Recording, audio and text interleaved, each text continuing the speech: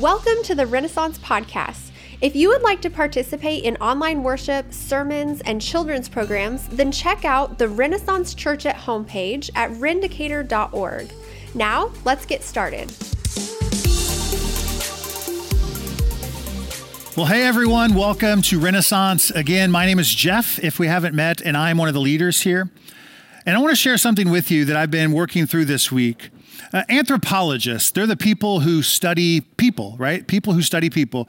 Anthropologists have told us that stories are a central part of the human experience.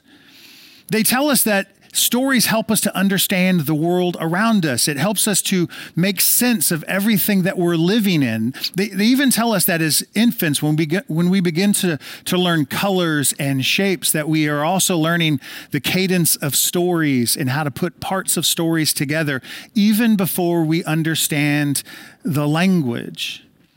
And in 1944, there was a landmark research study done that involved 34 students from a college in Massachusetts, and they brought them in and they asked all of them to watch this really short film.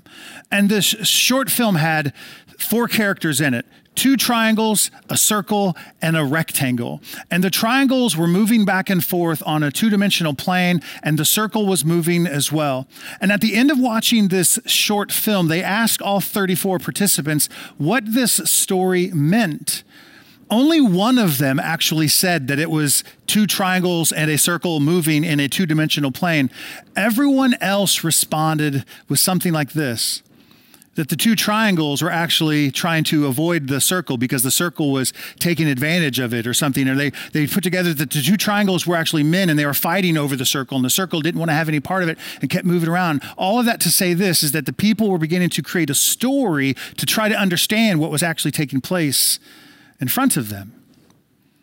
I love stories.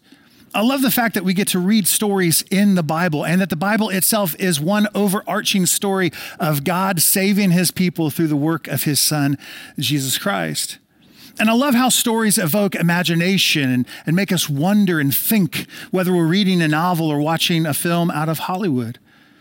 And as a child, even one of my most favorite types of stories were those stories that involve some supernatural being, like a genie that would come before you and say, "I'll grant you 3 wishes. You can have anything your heart's desire." Even as a small boy, my friends and I used to play that game. If you had one wish, what would you wish for? And of course, we always add that rule, but there's this one rule: you can't ask for more wishes, right? There's the thing. You can have a wish, but you can't use your wish to ask for more wishes. And why is that exactly? I mean, think about it.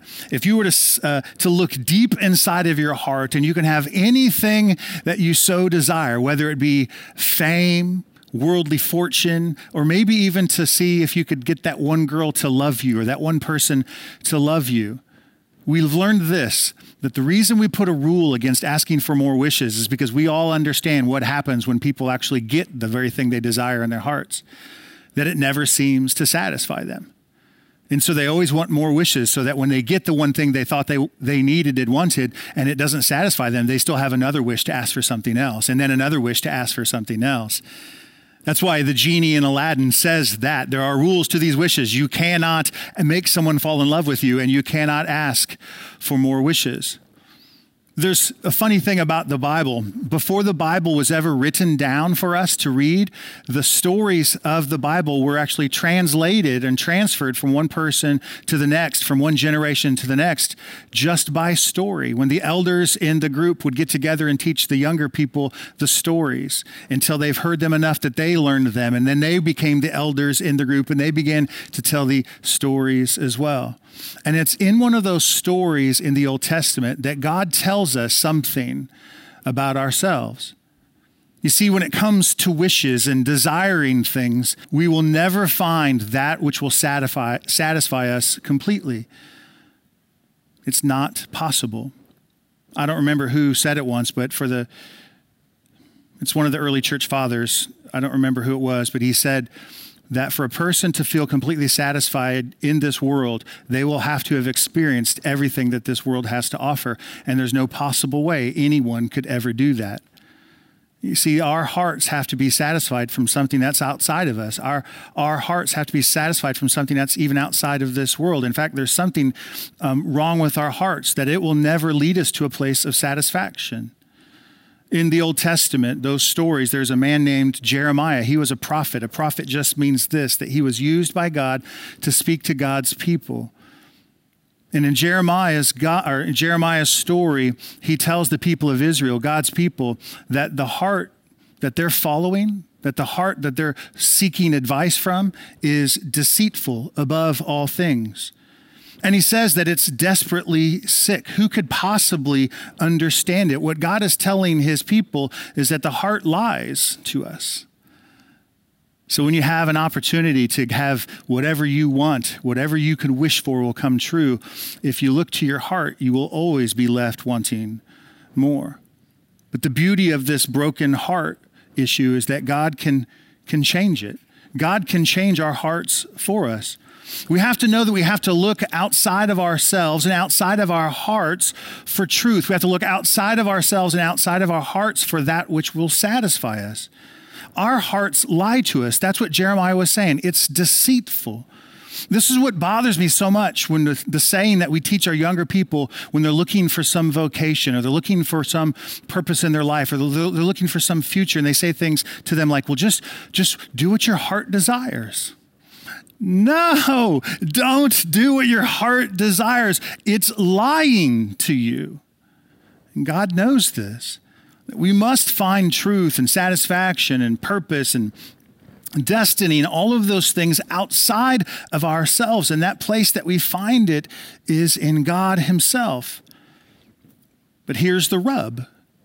This is where the problem comes in, is that we must allow God to tell us who he is and what he wants to do in our lives and not the other way around. Hear me. We have to let God come and inform us what he's like, what he wants for us, what he desires for us, and not us telling him what we want, what we desire, and what he should be for us.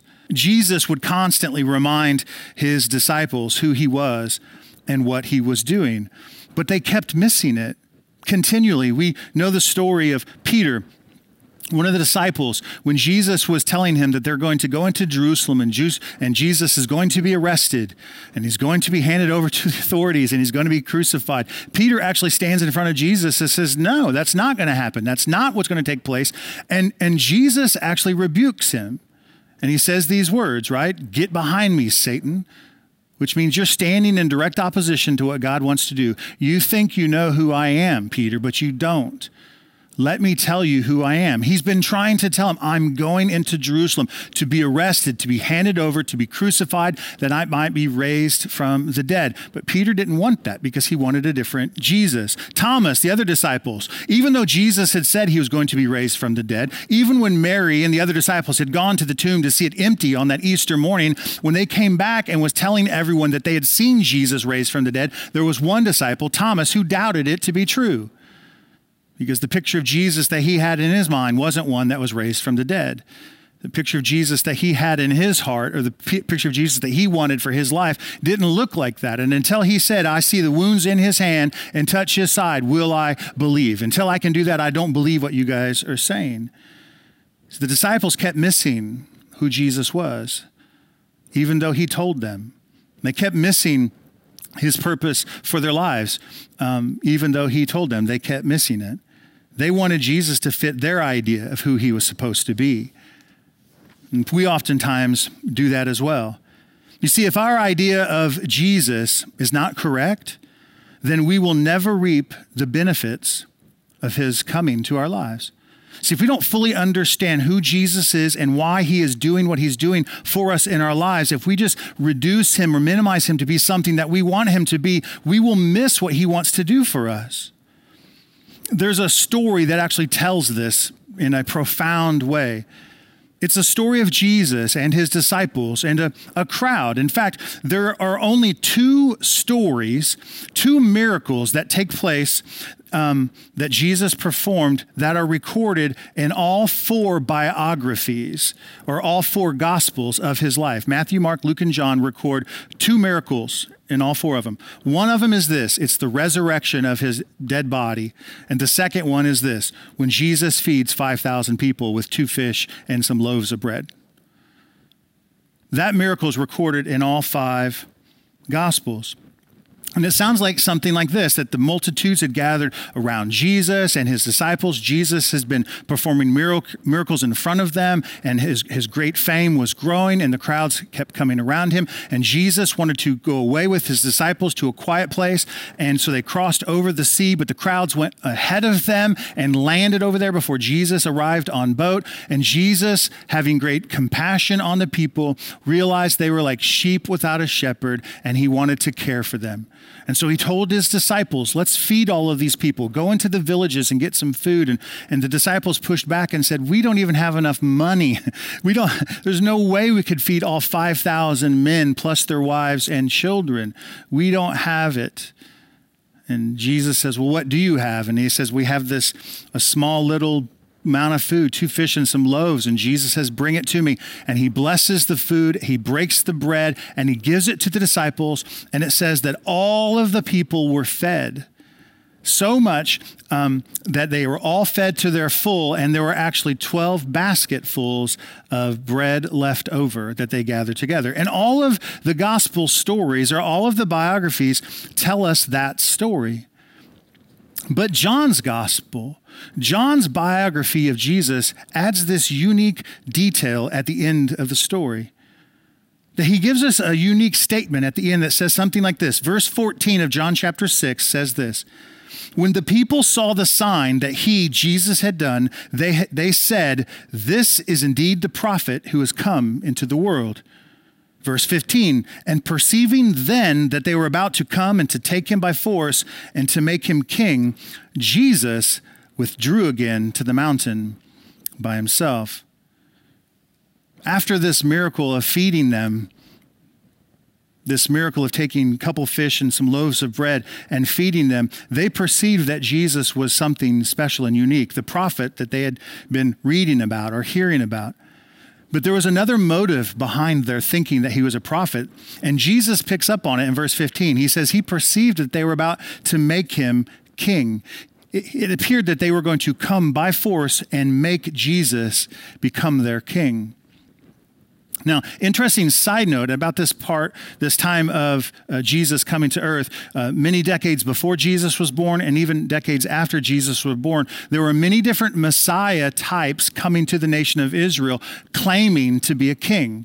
And all of these kings, all of these Messiahs were going to come into Israel, and they're going to take on Rome, defeat Rome, push them out so that Israel could be an independent nation again, so that they could worship their God when they wanted, so that no one else would tell them what they can and cannot do. And every one of their messiahs were going to come in like a warrior, defeat the soldiers of Rome so that they could have their independence. And this is the picture that they had of Jesus. That Jesus was going to be their warrior king. That he was going to come in and save them from their oppressors. And Jesus, sensing that they were going to force him into a model that he never intended to be, he withdrew from them. He pulled away. When Jesus felt that they were pressing him into this mold and he wasn't going to be in it, he left. And he never became what they wanted for him or for them. Their model of Jesus could not help them. They reduced Jesus to be what they wanted, and thus they reduced his power to help him. Let me say that again. They reduced Jesus and the reason that he came. And when they so reduced him to just be that model of what they wanted him to be, they actually stripped away some of his power from him. And he pulled away from them and did not provide for them what they, in fact, wanted. The reality is this, is we do the same thing oftentimes. That we take Jesus and we reduce Jesus to be our Savior only.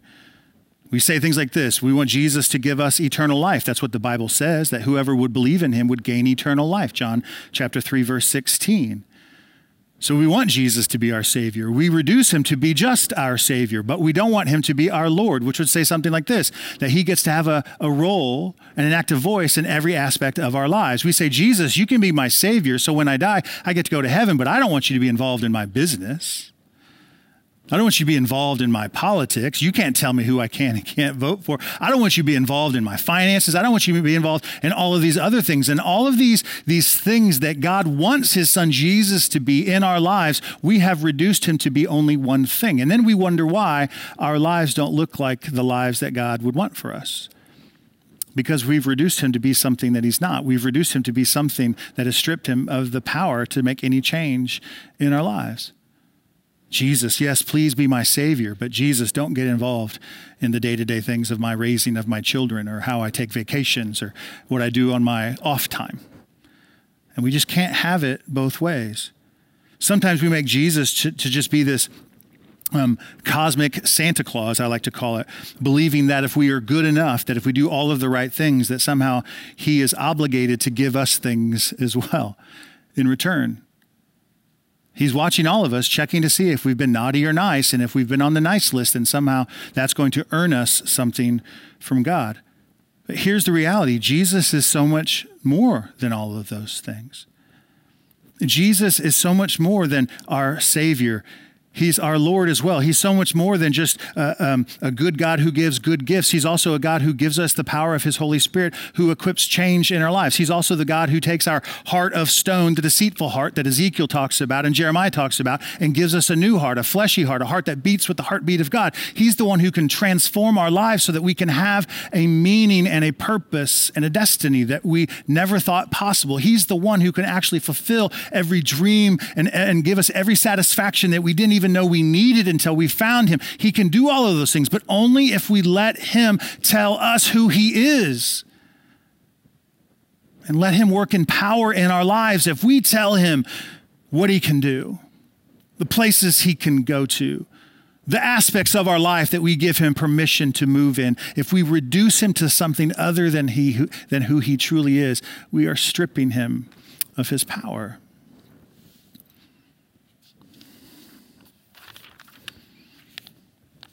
God wants to be in our lives, and he wants to show us who he really is.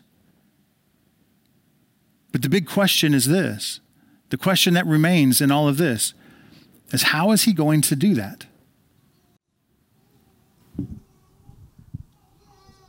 Wake up. Yeah, so that's the thing that I'm jumping around in my office trying to figure out this whole week. How am I going to receive the life that I know God has for me in his son Jesus if we're all honest with each other, we're not really experiencing that part of our lives. There just seems to be something just a little off kilter. Maybe it's 2 degrees off, 3 degrees or something. It just doesn't seem right. And it begins to enter into my brain that maybe I've made Jesus to be something that he never intended to be in my life. Maybe I've actually reduced him to just be this charm or totem, right? This good luck thing that I pull out every once in a while when life gets hard. But Jesus is greater than that. And if we only allow him to be that fix for us when things get difficult, that's all he'll ever be. He'll never become anything else than that for us. So what is God going to do to get us to see it differently? First off, he's going to have to change the voices or change the language that's speaking to us about who his son really is. See, many of you, like me, maybe didn't grow up in church. I don't know what your background is, but you have this picture of Jesus that's been painted by some religious system that maybe your friends from college told you about, or your high school friends tell you about, or something you've learned from Hollywood. I don't know, some Hollywood movies telling you who Jesus is, and it's not the real Jesus that's out there. You've been misinformed with who Jesus is. Now, I didn't go to church growing up. I didn't become a Christian until I was well into my mid-20s. But if you would have asked me early on in my 20s who Jesus was, I probably could have told you something. He's a good man, did some good things, blah, blah, blah, blah, blah. Right? I had this silly example or a silly description of who Jesus actually is. But it wasn't until God in his great love for me, when he brought someone into my path who knew who Jesus was, did my life begin to take shape differently. See, there's this girl. Many of you know this story. I thought she was cute. She's my wife now. I can say that, right? She was going to church. I just met her, and she said that she would not date anyone who didn't go to church, and she would not date anyone who didn't believe in Jesus. And I'm like, well, I'll give this Jesus guy a try. Why not, right? So I started going to church with her, and hear me, all of the things that I thought I knew about Jesus were wrong. He was so much greater than just a guy who lived a good life some 2,000 years ago. He was something more than just this iconic figure that many religions in the world sort of worship. He was so much more than all of that. She was letting me see that she was having a personal relationship with this, and then with him. And then there's the church that I was going to, the guy that was getting up to preach every week. He's preaching the Bible, and the Bible is informing me of who Jesus is. And hear me when I say this, it was radically different than the Jesus that I'd heard about. Hear this. When you read the Bible, the hero of the story is Jesus. He's the hero. And so many times when we hear about religion and church services, oftentimes we're made to be the hero. I love you. You're not the hero of the story. Jesus is the hero. Oftentimes the crowds that we run with can influence who Jesus is for us. Did you know that? The crowds of people that we run with, they can inform us who Jesus actually is. In fact, this is what's happening to Jesus' disciples. So at the end of this feeding of the 5,000, Jesus begins to perceive that the crowds want to come by force and make him king. And he notices that his disciples are getting pulled into this sway as well. So it says in Mark's gospel, chapter 6, verse 45, that immediately Jesus took all of his disciples and he made them get in the boat and go to the other side of the lake before him. He pulled them out of the noise of nonsense. I think some of you need to stop listening to who your friends say Jesus is. You need to stop listening to who your friends say Jesus should be for you, what he can do for you. You need to listen to what God is saying Jesus is. You need to let Jesus tell you who he is. You need to not let some of the crowds that you run with. Hear me. Some of you need to stop listening to your friends when it comes to Jesus because they don't know who he is. Right? Some of you need to stop listening to some preachers who are telling you who Jesus is, because I think they're missing it sometimes too. Hear me. We need to go to God and let him speak to us who Jesus is. God knows that. Jesus knows that. He pulls his disciples away, sends them off and says, listen, I'll deal with you guys later. And then he dismisses the crowds when Jesus goes up to the mountain to pray. The only transformed life we can ever hope to experience will be if we allow God to make us new, if we allow God to come in and replace that untrustworthy, lying heart, deceitful heart that's inside of us. And the only way that can happen is by faith in his son, Jesus. That we become new creatures when we believe that God sent Jesus, his only son, to the earth, that he died upon a cross to atone for our own sin, that God raised him from the dead. And in faith in that, we gain the hope of eternal life, yea, but also a good life here and now. And the only way to let that happen is to let God do what he wants to do. So here's what I'd like to do. On an Easter morning, many, many years ago, some 24 years ago, I became a Christian.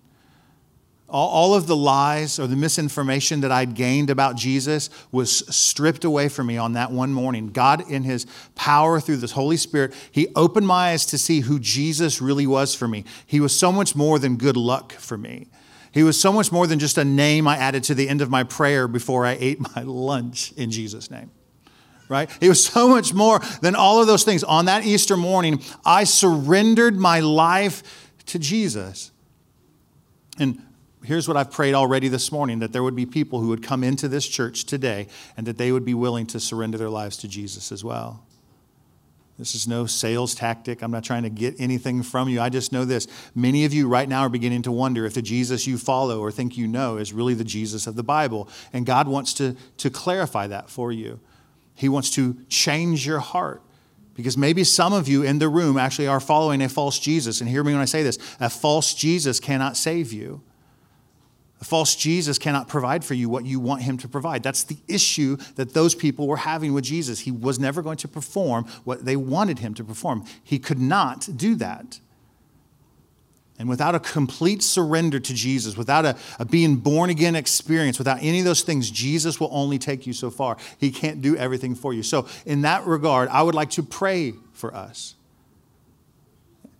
And I'd just like to lead you in a prayer. So if you are in this room and you would like to surrender your life to Jesus, I would just say, just repeat the words after me. And you don't have to do it out loud if you don't want to. I didn't do it out loud. When I just quietly, when the pastor was leading me in a prayer, I just simply responded in my heart. So if you want to make that transition today, if you want to become a Christian today, if you want to really understand who Jesus is today, just bow your heads and you can just repeat after me in your hearts, if you will. Lord, I believe that my heart is deceitful, that all things that I've strived to find in my life to bring satisfaction has never fully satisfied. God, I need something more. And I believe Jesus is the doorway to that. God, I know Jesus is your Son. And I know that he was born of a virgin, that he lived a perfect life, and he gave his life as a ransom, as payment for my sin. And I believe, God, that Jesus, your Son, died on a cross, was buried in a grave, and that you raised him from the dead on the third day. God, I believe that if I put my faith into Jesus instead of myself, if I put my faith in the work that you're doing instead of the work that I have to do, then I can be saved. That my heart could be made new, that I could have the Holy Spirit come and empower me to live differently. And God, I want that today. Change my life, Lord.